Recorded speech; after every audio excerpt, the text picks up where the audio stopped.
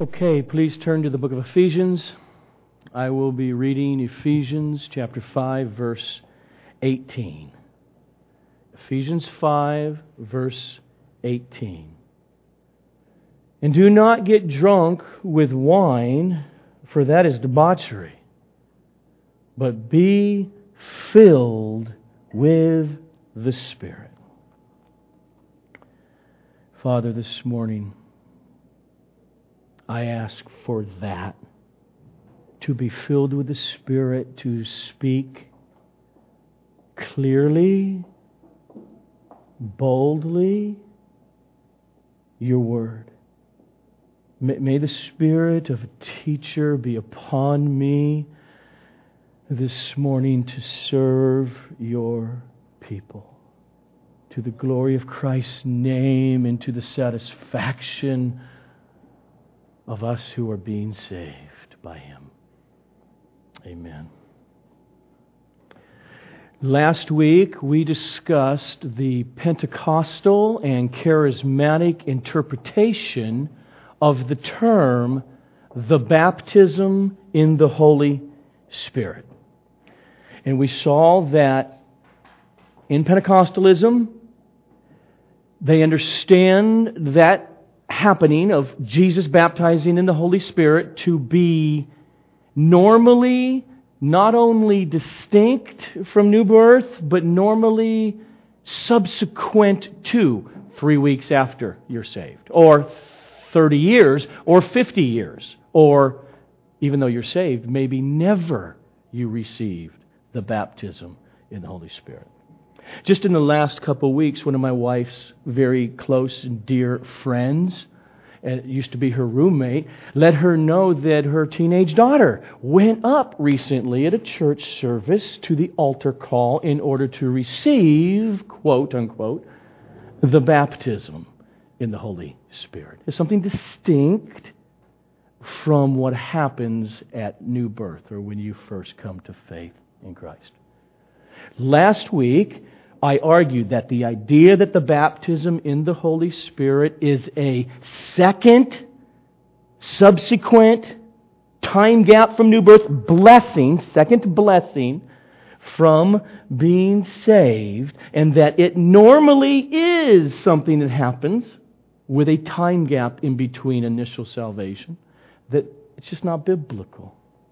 But that the norm is that new birth, which produces saving faith, you come to faith in Christ, and then the baptism of the Holy Spirit, which is different than new birth, but normally in the church age, I argue, they happen at the same time, simultaneously with no time gap. In other words, in the world there are only two peoples: those who are Christians and those who are not Christians. And within the body of Christ, there's no division between super spiritual Christians who have received the baptism in the Holy Spirit and not so spiritual Christians who have not received the baptism in the Holy Spirit. That biblically there is not this idea of two levels, two tiers of spirituality within the body of Christ. This idea of the haves. Oh, we're all Christians, but they have the fullness of the Spirit. Oh, they're Christians, but they don't have that submerging or baptism in the Spirit. I've argued that it's just not biblical that there are these two tiers, but that baptism and new birth means baptism in the Holy Spirit and new birth normally happen at the same time. And just real quickly, what are we to understand for all of those people in the context of Pentecostalism and or the charismatic movement, that something has happened to many of their lives positively, where a passion for Jesus, for the Bible, for the things of God came alive in a way that they weren't before? I think one of two things in general happen. One is, many of these people, even though they're raised in the church or churchgoers or church members for years and agree with the statement of faith of Christianity. What really happened to many of them is they got born again. They heard things preached in a different way, and God moved, and they got saved. But they're told, well, what you really got, you're already saved, but you got baptized in the Holy Spirit. Or I think many of them were already born again. But they did experience something in their own life that bore fruit throughout their life of a passion for Christ that they weren't experiencing in a way before. And I think what was happening to them was that they were being filled with the Spirit again and again and again. And that brings us to what we're doing here this morning. This is the 6th week in the series on the person and the work of the Holy Spirit. And this morning, that is our topic. Last week's topic was the baptism in the Holy Spirit. This week, it is that other term, being filled with the Holy Spirit. In the book of the Acts of the Apostles, we don't see anybody experiencing the baptism in the Holy Spirit a second time. Just once. But we do see people experiencing this other term, being filled again and again with the Holy Spirit. For instance, Peter, on the day of Pentecost, Acts chapter 2, verses 1 to 4, Peter was there, one of the 120, and the text says not only by implication of what came before that they were baptized in the Spirit, but it says explicitly, and they were all filled with the Spirit. And then you turn to Acts chapter 4, and Peter's before the Jewish leadership, and they're not very pleased. And then the text says, again, here's Peter, and Peter, being filled with the Holy Spirit, again, spoke boldly. They leave there, they gather with a bunch of Christians, and they're in a house, and they're praying, and then the text says again, with Peter there, and they were then all filled with the Holy Spirit. Happened again and again. We see it with Stephen. The apostle said, look, we can't bother with dealing with food and the widows. We've got to get some spiritual men, so find those who are filled with the Spirit, like Stephen says he's filled with the Spirit. Later on, you find Stephen preaching, and then boom, where he really needed it. And Stephen, being filled with the Holy Spirit, spoke so boldly it got him killed. Here's the point. As Christians, no matter what tradition you come from, we are to be persons who every day are pursuing the filling and infilling and influencing of God Himself, the Holy Spirit, upon our lives. Biblically, the baptism in the Holy Spirit is a one-time event.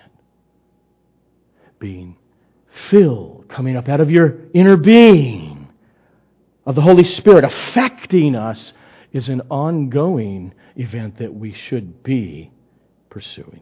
So, here are the two questions I'm going to attempt to answer this morning. One, what does it mean to be filled with the Holy Spirit? And number two, okay, I want that. What do I do? How? How do we go about pursuing being filled with the Holy Spirit? So, first, what does it mean to be filled with the Holy Spirit? Here it comes. It means to come more and more under the influence of God the Holy Spirit. And thus, less, at those given moments, times, periods of your day, less under the influence of your flesh, your sinful desires and sinful nature. Okay, let me just break that down a little bit more. At the core, here's my argument. Being filled with the Holy Spirit is being filled with joy in God. to one degree or level or another. To be filled with the Spirit is to be filled with joy in God, in Christ, in the gospel. The Apostle Peter assumes that that joy is at the essence and the core of what it is to be a Christian. There are levels and degrees of experience of that joy in our lives up and down. But he assumes that the seed of that joy in Christ is in you if you're a Christian. And even if you're a church member and you're a professing Christian, but you say, okay, I agree intellectually with that stuff, but what are you talking about, this joy in Jesus? You're probably not a Christian. You probably haven't been born again. Listen to how Peter says this in 1 Peter 1, verse 8. Though you have not seen Him, Jesus in flesh, you love Him. Though you do not now see Him, you believe in Him and rejoice with joy that is inexpressible, and it's filled with glory. Now, that does not mean, okay, I'm a Christian, go to church, put on a plastic happy face. That is not what Peter's talking about. This is a real, deep-seated work of the Holy Spirit's indwelling and overflowing to one degree of another. It is real. It is not about giddiness. It is about a profound depth of joy that in the context of 1 Peter is a joy that's experienced while people are crying in grief because there's much pain in life. That is God's sovereign work in molding the believers. And so there's this profound sense of the genuine Christian life that while it experiences and in the context of grief and pain, nevertheless on a deeper level, there is a joy that is inexpressible and filled with glory. In other words, we are to be desperate to look at ourselves every day and say, do I have any joy? And let that be the barometer. Are you pursuing being filled with the Holy Spirit? To be filled with the Holy Spirit is to be filled with the joy of God, which is personified in the Holy Spirit. Now, as we read the book of Acts, we often see this infilling, or being filled, as opposed to less in a cup. Your cup is more overflowing. We see it connected with the disciples' boldness to proclaim the Word of God. Now you see the connection? The more joy that we Christians are filled with at those given moments over the truths of God in the gospel of Jesus, just overwhelmed with that joy, or that spirit, or that joy, or that spirit, are you getting it? Then the more bold you will be at that given moment to proclaim it. Isn't that how Nehemiah said it? The joy of the Lord is our strength, our ability. You see the connection to week number 1 in this series, where we talked about God, the Holy Trinity, and particularly about the Holy Spirit, the third person of the Trinity, who is the personification of the Father's joy, delight, contentment, happiness, worship. The Father's worship and joy towards the Son.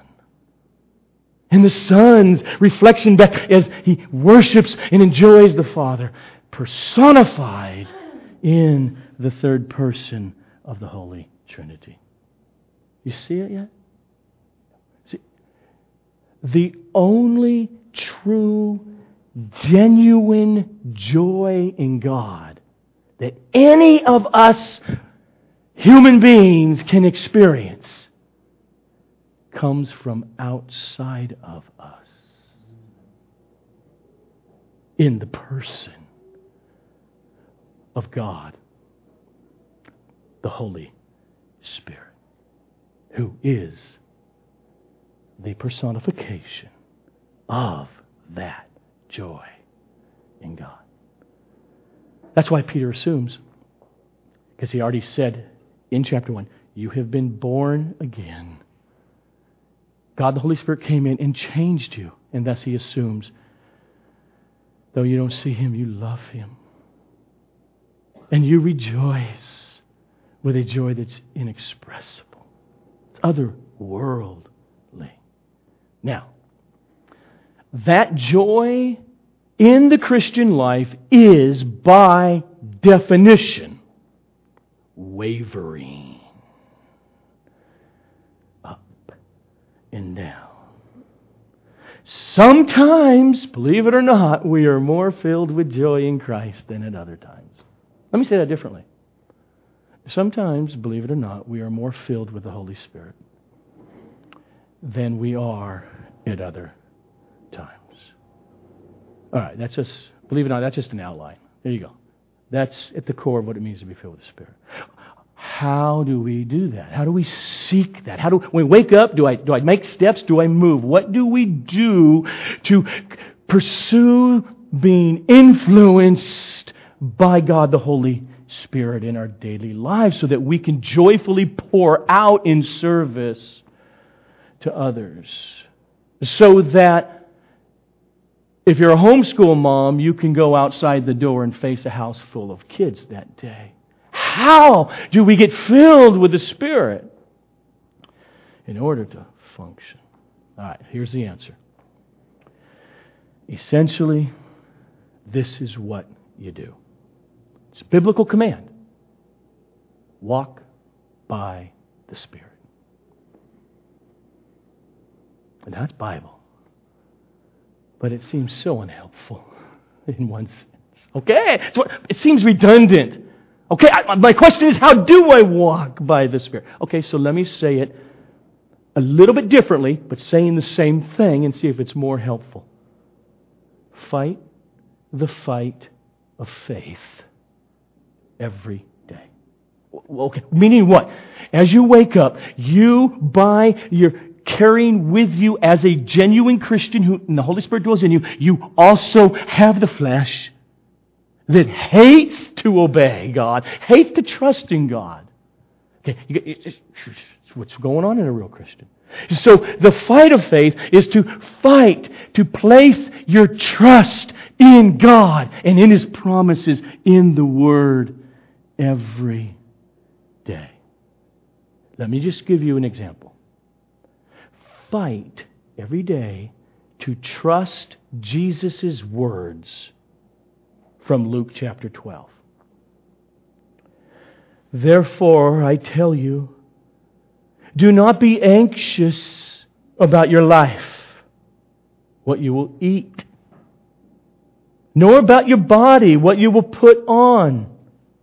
For life is more than food, and the body more than clothing. Consider the ravens. They neither sow nor reap. They have neither storehouse nor barn. And yet, God feeds them. Of how much more value are you than the birds? Not a sparrow, seemingly insignificant little bird falls dead to the ground apart from your Father's will.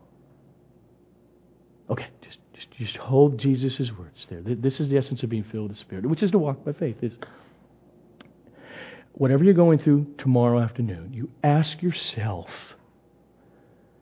do I believe those words right now? And you'll find, like me, I'm certainly not feeling it nor acting like it. And now the fight is, God, help.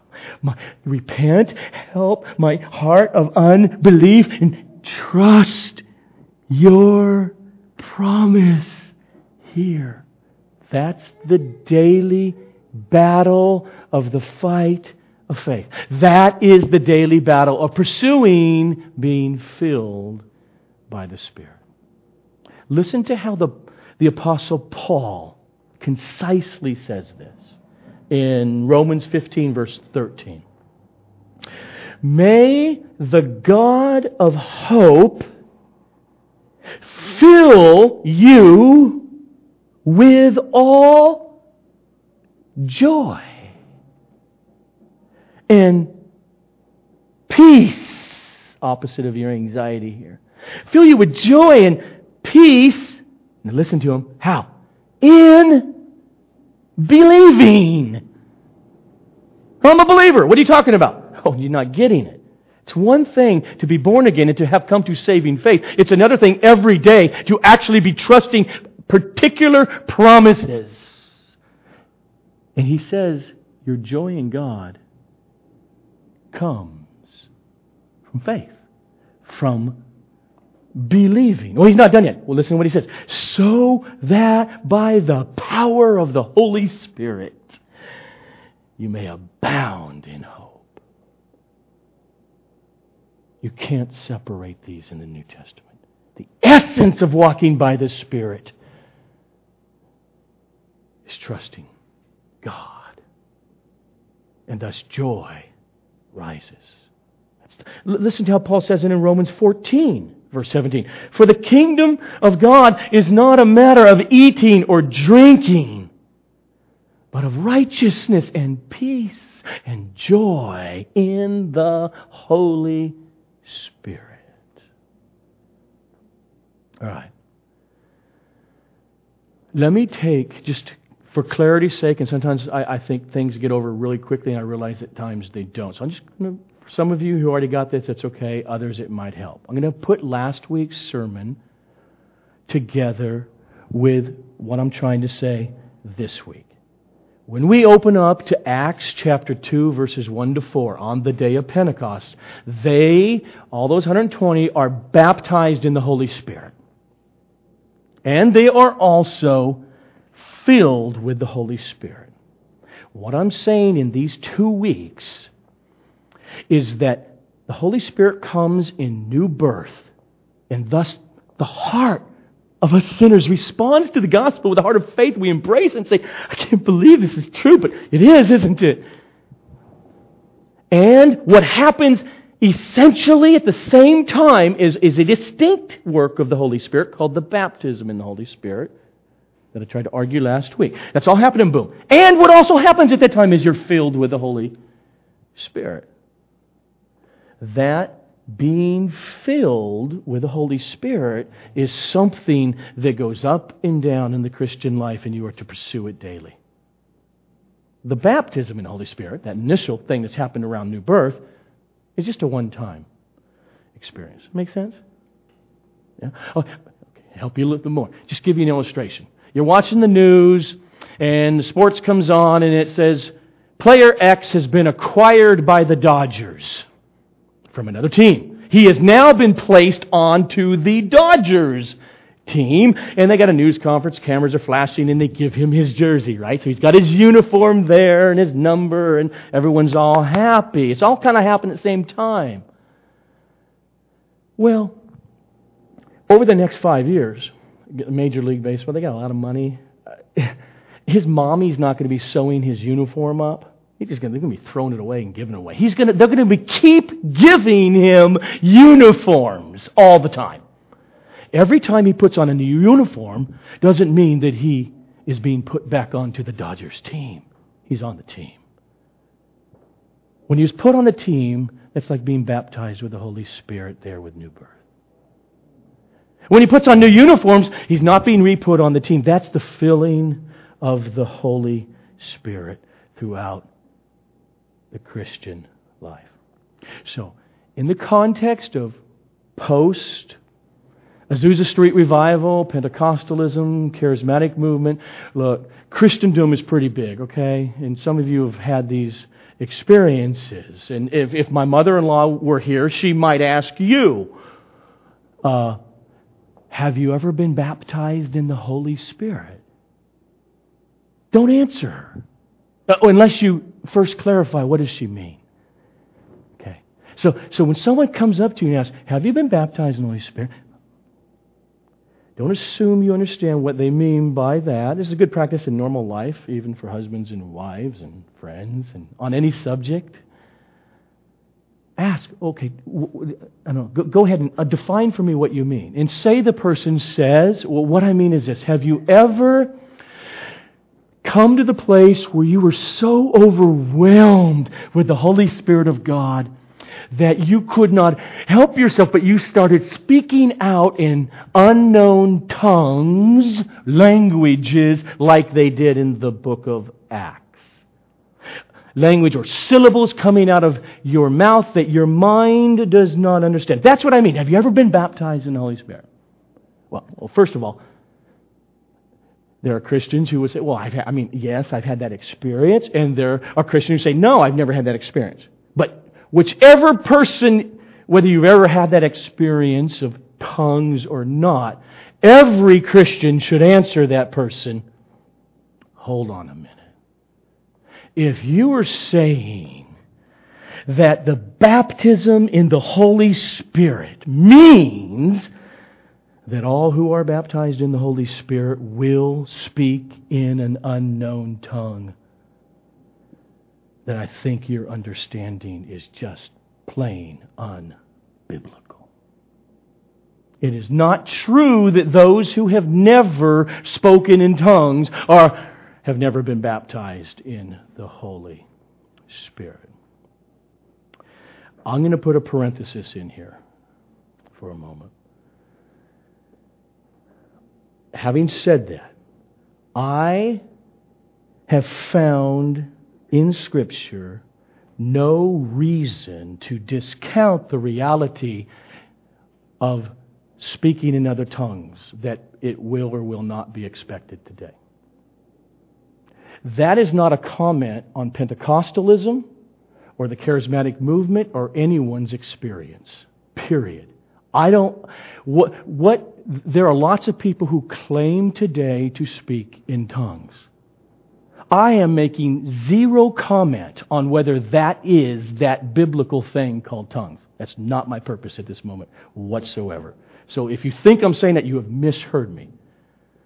I am saying as a biblical exegete, wanting to go to Scripture and to bring up what is the intended meaning of Scripture, that I disagree with some solid biblical teachers on this issue who some say the gifts of the Spirit, like the word of the knowledge or prophecy or speaking in tongues that you see in 1 Corinthians, they have ceased with the first century and the dying out of the apostles. Why do I disagree? Well, because as I listen to their arguments and look at the same Bible, I don't see it. That's why. That's such simple is that I want to be a Bible guy. Now watch me. People I disagree with in the church on that issue also want to be Bible guys. I have a conscience that hopefully, if it remains steadfast, it won't allow me to say things that I'm not convinced of in the Bible. Okay, and I hope that's true for you. Let me give you an example of, this is the age we live in, and the imperfection doesn't happen, and let me give you an example. I think that Pastor John MacArthur, many of you know him because he's an internationally known radio Bible preacher for the last 30 or more years. I think Pastor John MacArthur wants to be a good biblical exegete, Bible interpreter. And I also think his close friend, R.C. Sproul wants to be a good Bible exegete, interpreter. Well, here's reality.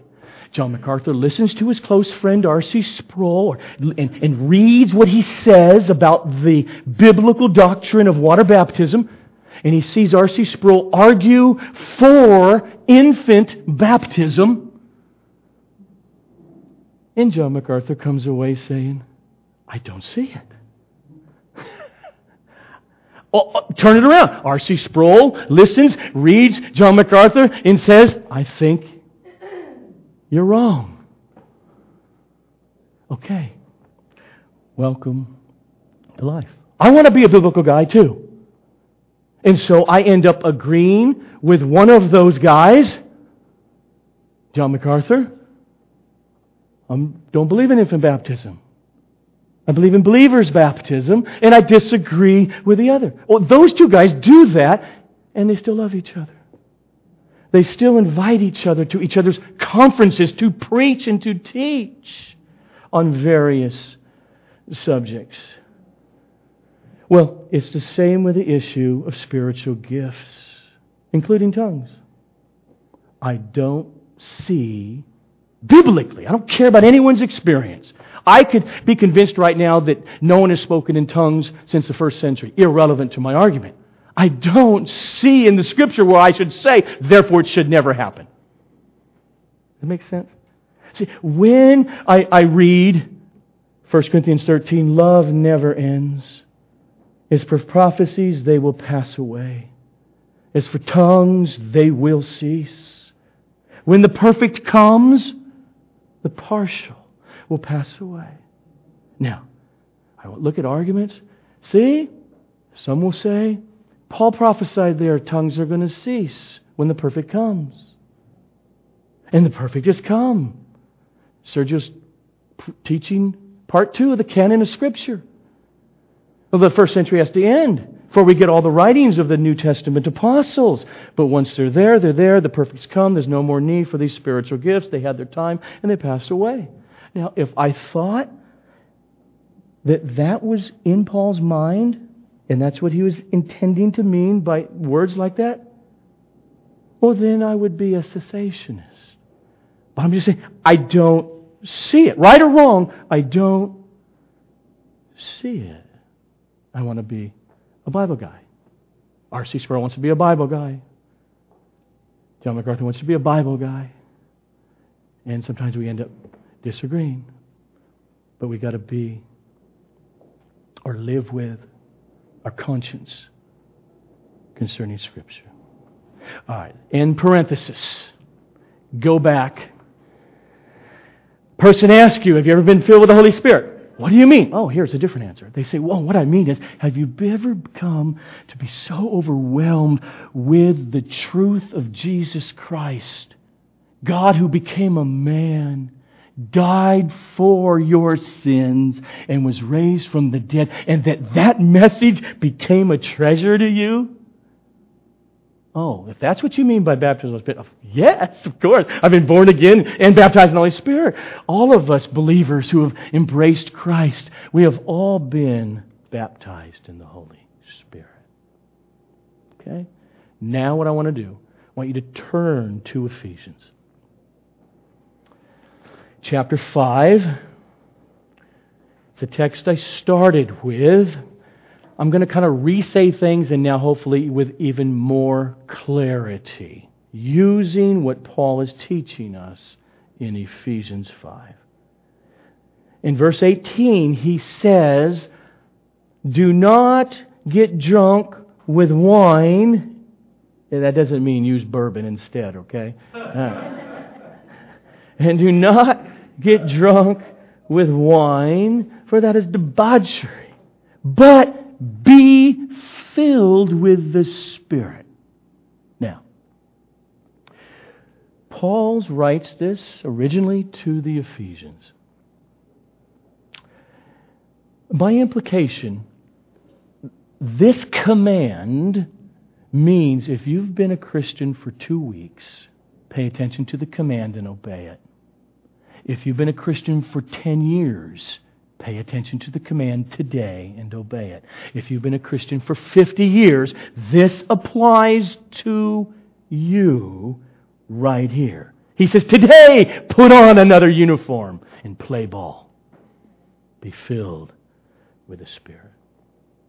In the Greek, the word be filled with the Spirit, be filled is a present tense imperative verb.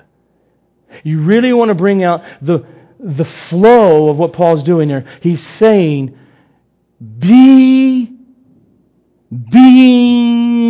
continually filled with the Holy Spirit.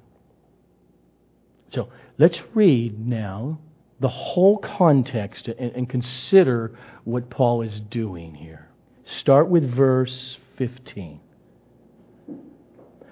Look carefully then how you walk, it means how you live your life, not as unwise, but as wise, making the best use of the time, because the days are evil. Therefore do not be foolish, but understand what the will of the Lord is, and do not get drunk with wine, for that is debauchery. But be filled with the Spirit, addressing one another in psalms and hymns and spiritual songs, singing and making melody to the Lord with your heart, giving thanks always for everything to God the Father in the name of our Lord Jesus Christ, submitting to one another out of reverence for Christ. Okay. Paul, what do you mean by being filled with the Holy Spirit? He gives us a context in which to understand it. He is contrasting being filled with the Holy Spirit with drunkenness. In other words, don't come under the influence of wine or alcohol. Why do people go to alcohol? Why do they go? 2 glasses? Oh yeah, 3 glasses of wine. One more. Let me have 4 glasses of wine. Let me have 3 shots of scotch. Let me have 12 beers. Why do people go to alcohol to come under its influence? Think about it. The answer is, in general, they want to medicate. They want to medicate and soothe over their anxiety, their frustration, their fears, their boredom, their pain. And they think, apart from coming under the influence of alcohol, happiness today, at least for a few moments, is unattainable to me. This is how I will attain it. So they think if they drink enough, they will start to feel different. They will feel more light and better. And it works for a while. But Paul says in our text, don't go that way. He says that is really dangerous. Why? Because, look at your text, because of what he just said at the end of verse 16. Because the days that we live in are evil. In other words, we live in this present evil age. This age is filled with pain, suffering, sickness, unbelief, the daily temptation of the evil of this world wanting to captivate your heart, Christian, and cause you to be an idolater today. So Paul says, if you think going to alcohol is where you're going to really find your long-lasting happiness, you are really deceived.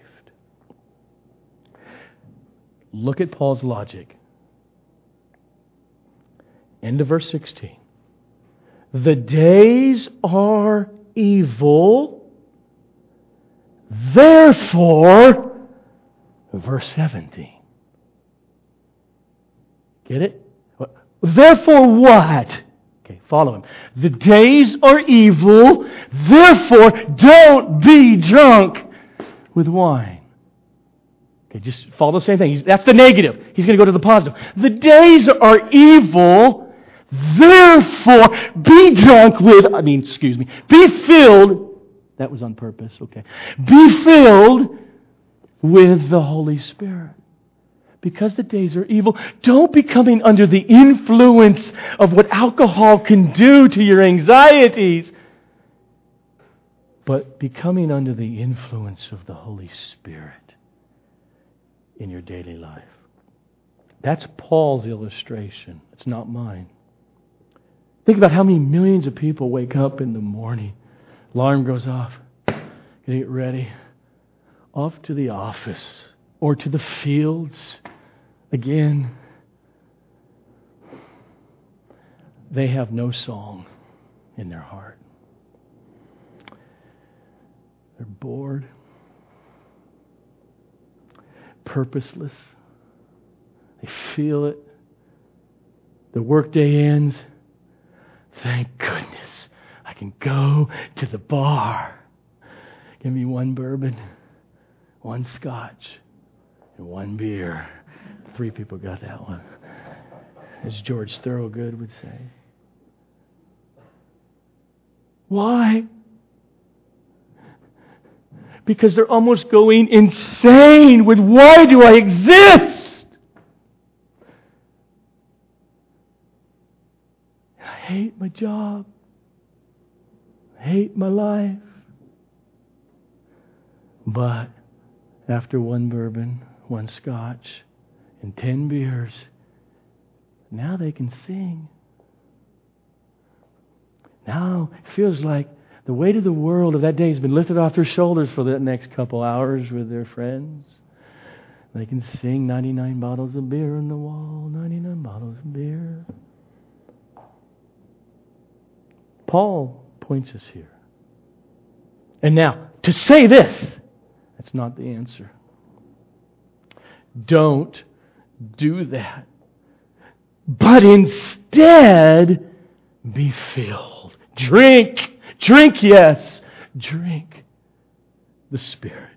Oh, and you will sing Amazing Grace. How sweet the sound. Not 99 bottles of beer on the wall. You'll want to sing. Why? Because of what we saw earlier. Because you'll be more filled with joy. And the more filled with joy you are, means your joy level is going up. And to the extent your joy level goes up, there's something that just really wants to express it. When you're filled with the Spirit, and you come in here on a Sunday morning, and the words are up there on the screen, Amazing Grace, you won't be able to, probably, who knows about the psychological, but you probably won't be able to just say, Amazing Grace, how sweet the sound, saved a wretch like me. There's something in you, to the extent you're filled with the Holy Spirit, who puts you more and more in touch with the reality of the gospel. He says, oh yes, amazing grace, how sweet the sound that saved. And you're thinking, yes, that's me, Joe, what a rotten fool. But He saved a wretch like me. I was lost, now I'm found. I was blind, but now I see. And that's what Paul says is, be filled with the Spirit. Oh, coming out of that in the Greek, singing hymns, songs, spiritual songs, making melody, this expression of the fullness. So let me try to be brief here.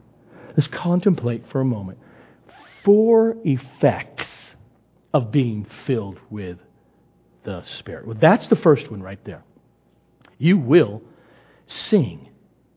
Even if you're like me, one of the worst singers on planet Earth, There's a place in the church for people like me to sing, because it's not about entertaining people. It's about my joy and my happiness and your joy and your happiness. So whether you're in a little living room or in an auditorium with 3,000 Christians, or here this morning with 40 people, there's a place for people like me who cannot hold a tune to obey this command of being filled with the Holy Spirit.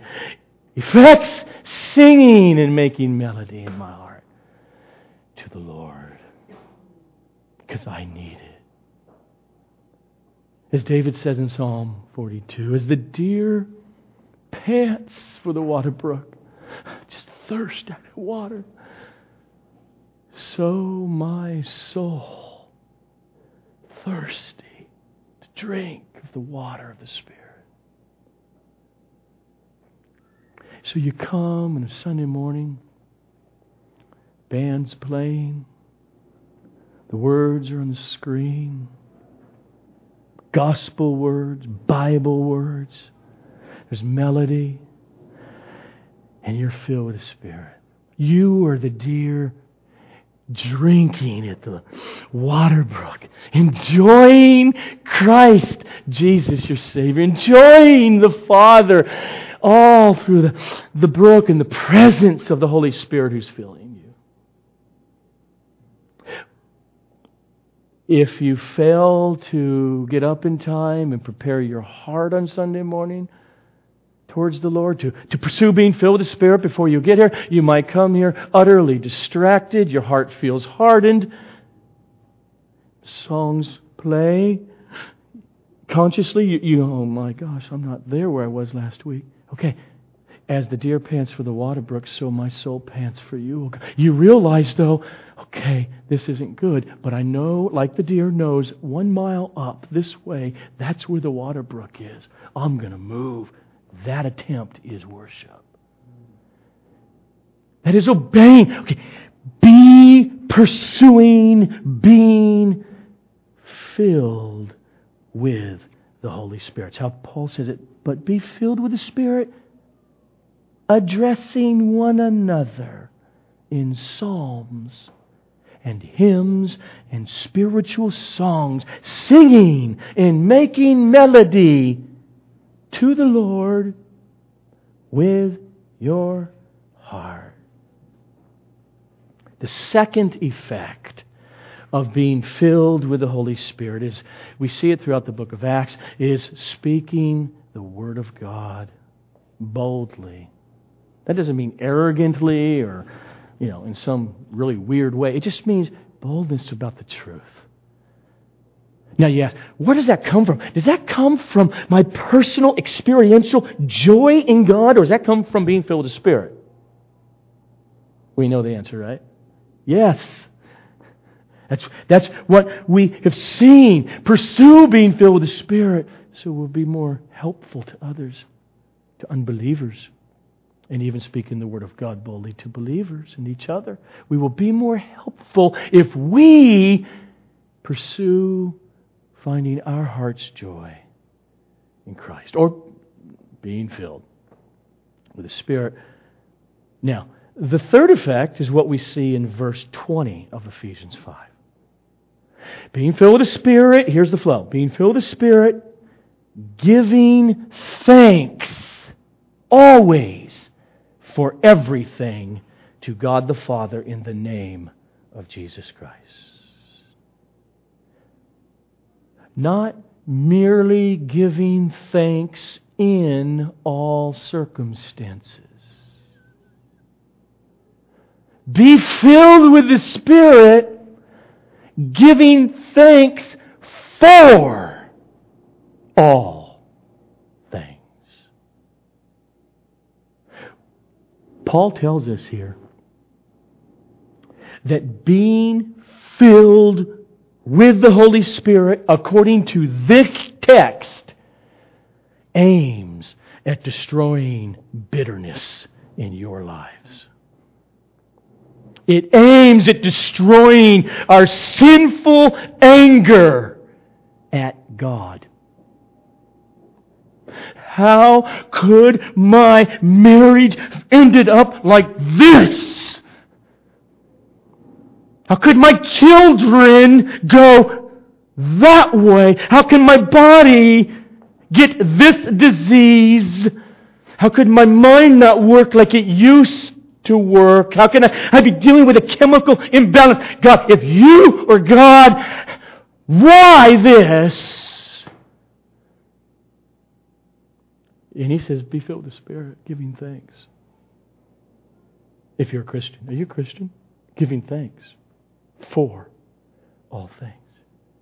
To be filled with the Spirit means to have the Holy Spirit fill your heart with the ability to know that Romans 8:28 is true. We know that for those who love God, all things work together for good. For those who are called according to His purpose. And so Paul writes, being filled with the Spirit, giving thanks to God the Father for all things. That Spirit infilling is the key to fighting regret and bitterness. It's not what I envisioned for my life 25 years ago. Why am I here?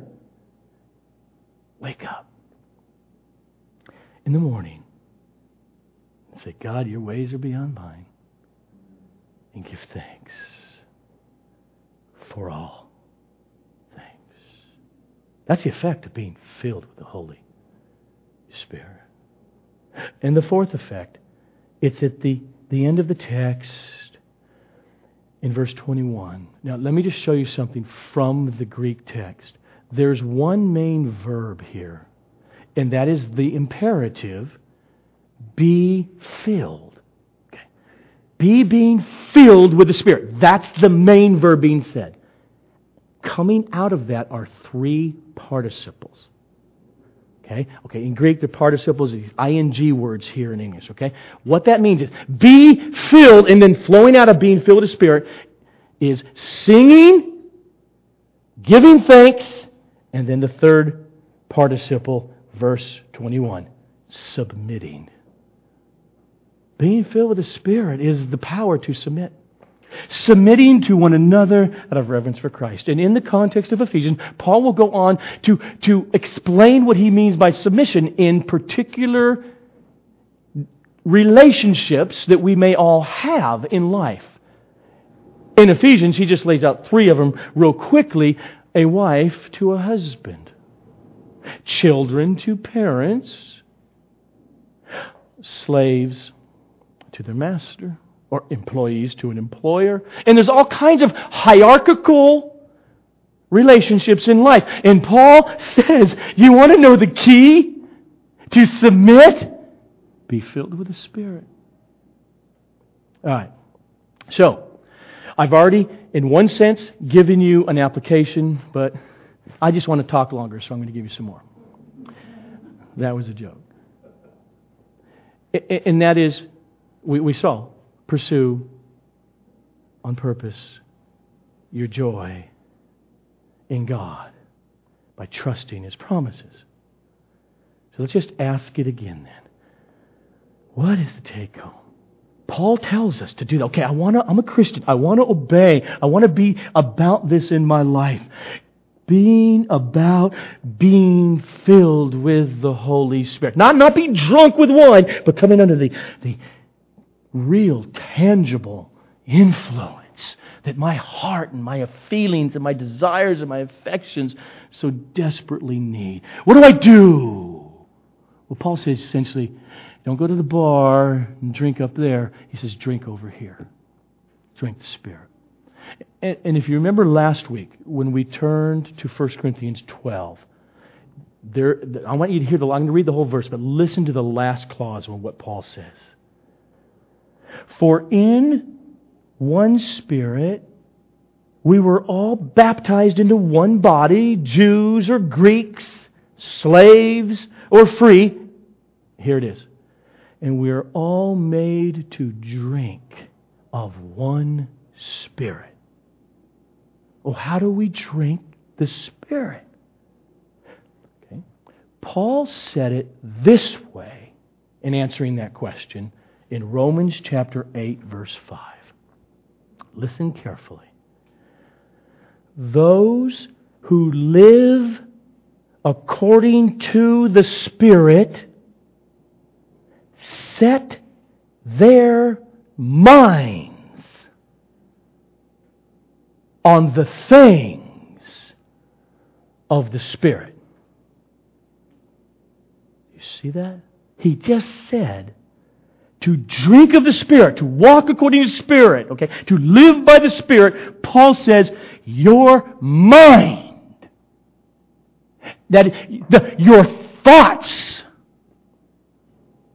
are involved in what it means to walk by the Spirit.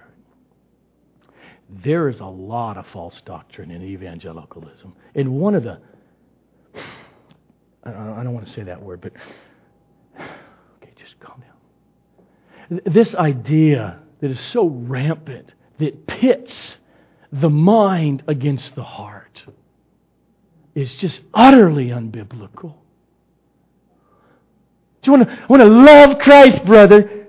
But think so hard about what Paul teaches us here. No, I'm not a thinker. Yeah, you are. You're even thinking while you're talking. Everyone's a thinker. You can't help but be a thinker. This is not biblical, this idea that thinks there's this huge dichotomy between head Christians and heart Christians. There may be only so-called heart Christians, and it's not good. And there may be and are lots of so-called head Christians without heart. That's not the biblical model. Here he says, you want to be a heart Christian? You want the Holy Spirit to affect you?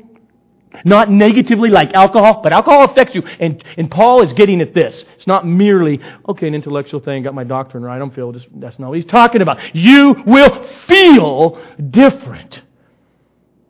But he says, your mind is involved in it.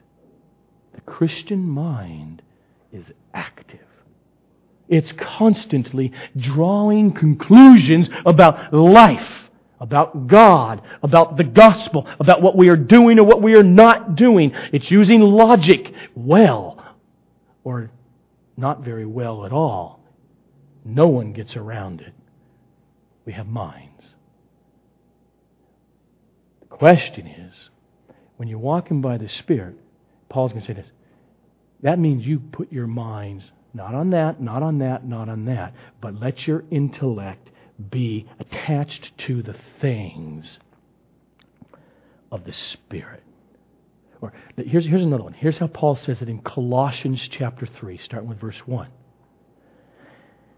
If then you have been raised with Christ, here's a verb now, okay? He's going to give you a verb, an imperative. Ready? He says, do this, Christian. Have you been raised with Christ? We've talked about new birth in here, right? A few weeks ago. Have you been raised up with Christ? Okay, here it is. Here's your life. Seek. Okay. You ever play hide and seek? Okay. Go looking. Seek the things that are above, where Christ is seated at the right hand of God. Okay. Come on, help me, Paul. How do I do that? Read on. Set your minds on things that are above, not on things that are on earth. Okay, I'm going to assume that this means, again, the things of the Spirit. Okay. You seek here by thinking about the things of the Spirit. Now, what does that mean? Okay, I'm going to go seek the things of the Spirit. Some of you, like me, I've known very personally Christians that this is what they think the Christian life is. Oh, I'm going to go seek the Spirit. So you kind of go off alone and you sit under some tree all day. Don't bring a Bible, but get over there and just beg God to speak to you and have all kinds of thoughts. Maybe you do your little Christian New Age mantra. I don't know.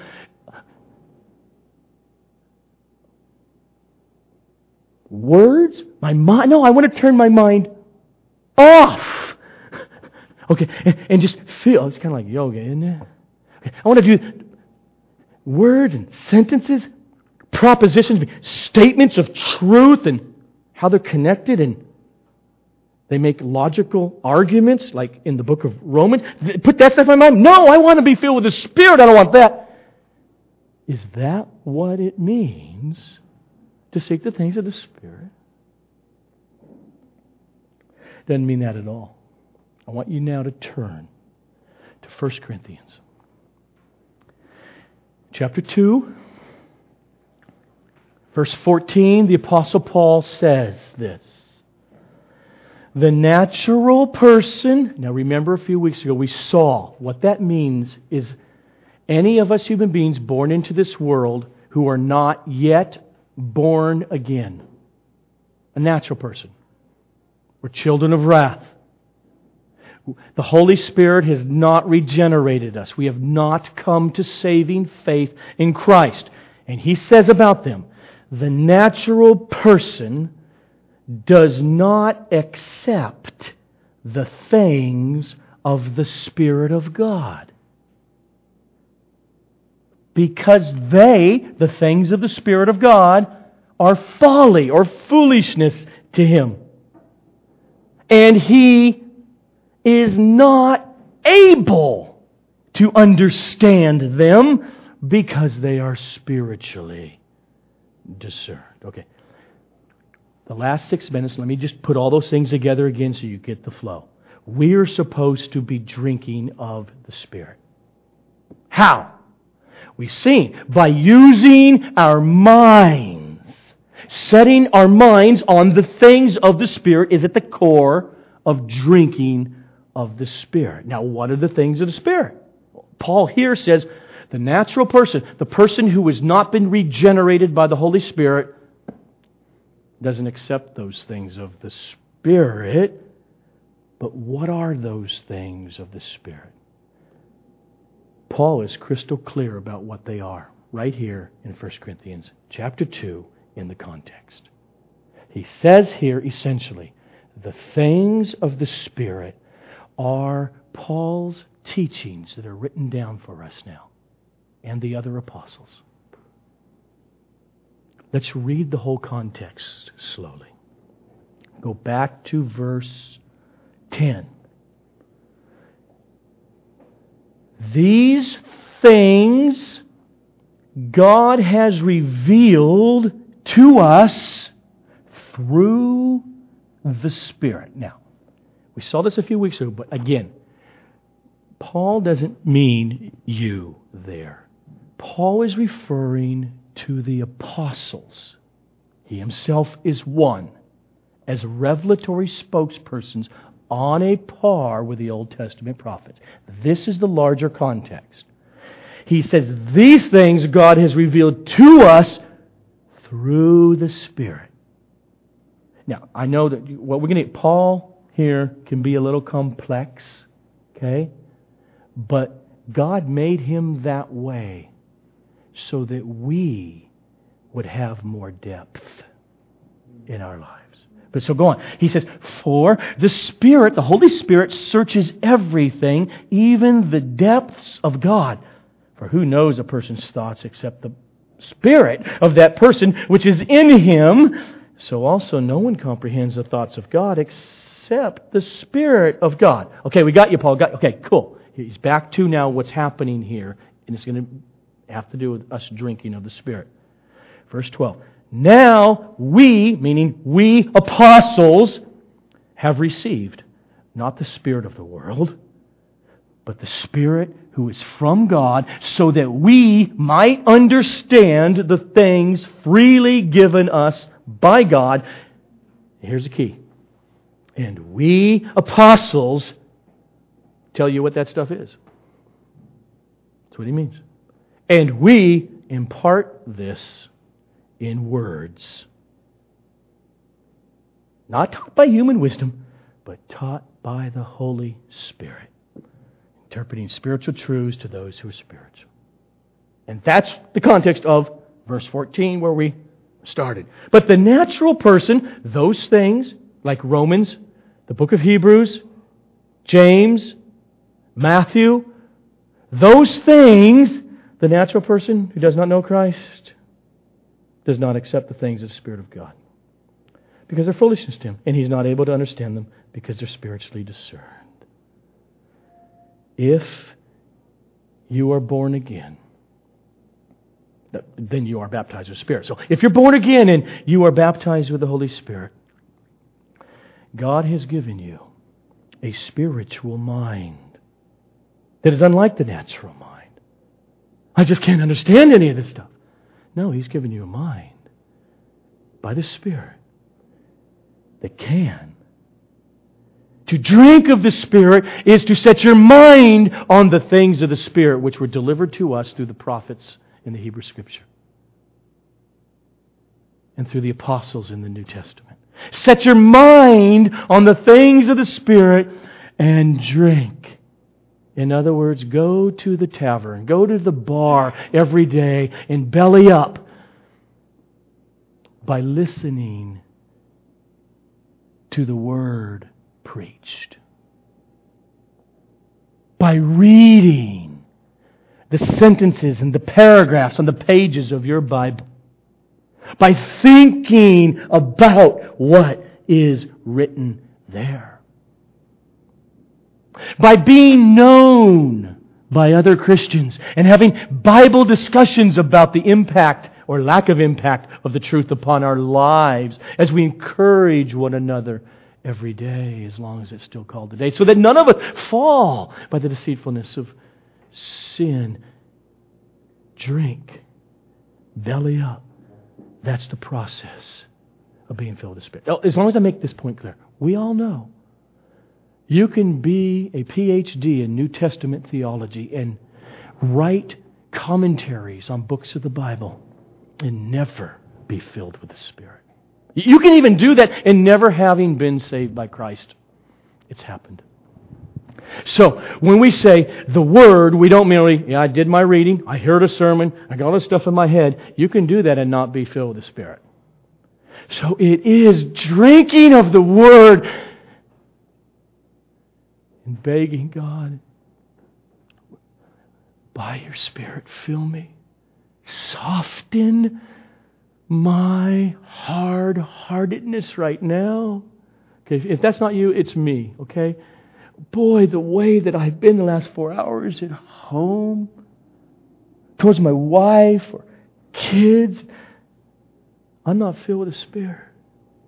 Oh God, let your truth, let that verse that's in my mind, as I meditate about, God, let me drink at the bar, bring repentance, fill me. We pray and we worship over the Word. That's the process of drinking the things of the Spirit. If I have my worship leaders come. Father, I pray that relying upon your constant faithfulness of your Word doing that which it calls for, that now in light of this morning in this sermon, you would do extraordinary things in our lives in this next coming week and weeks, in our personal experience with you and how it overflows and affects our loved ones, people in the workplace and on the street. Oh, would you fill us with extraordinary joy as our minds are amazed at the wonders of your holy Word. And even now together in our closing time here as we sing, do this in Jesus' name. Amen.